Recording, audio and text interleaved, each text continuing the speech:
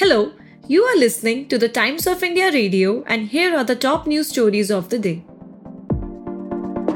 The Lok Sabha passed the bill granting reservation to women on one-third seats in Lok Sabha and state assemblies with near unanimity. It is expected to be moved in the upper house of parliament on Thursday.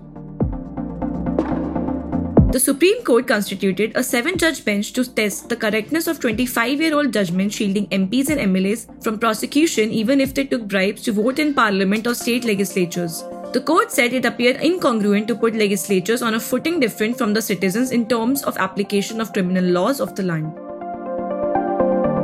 Congress MP Adhir Ranjan Chaudhary alleged that the words secular and socialist were missing from the preamble in the copies of the constitution given to lawmakers on the opening day of proceedings at the new parliament building. Opposition leaders hit out at the government, calling it a serious issue and a crime. The lower house of Switzerland's parliament voted to pass a ban on face coverings including burqas worn by Muslim women. The legislation, which had already been approved by the upper house, was championed by the right-wing populist Swiss People's Party and was passed despite reservation among parties.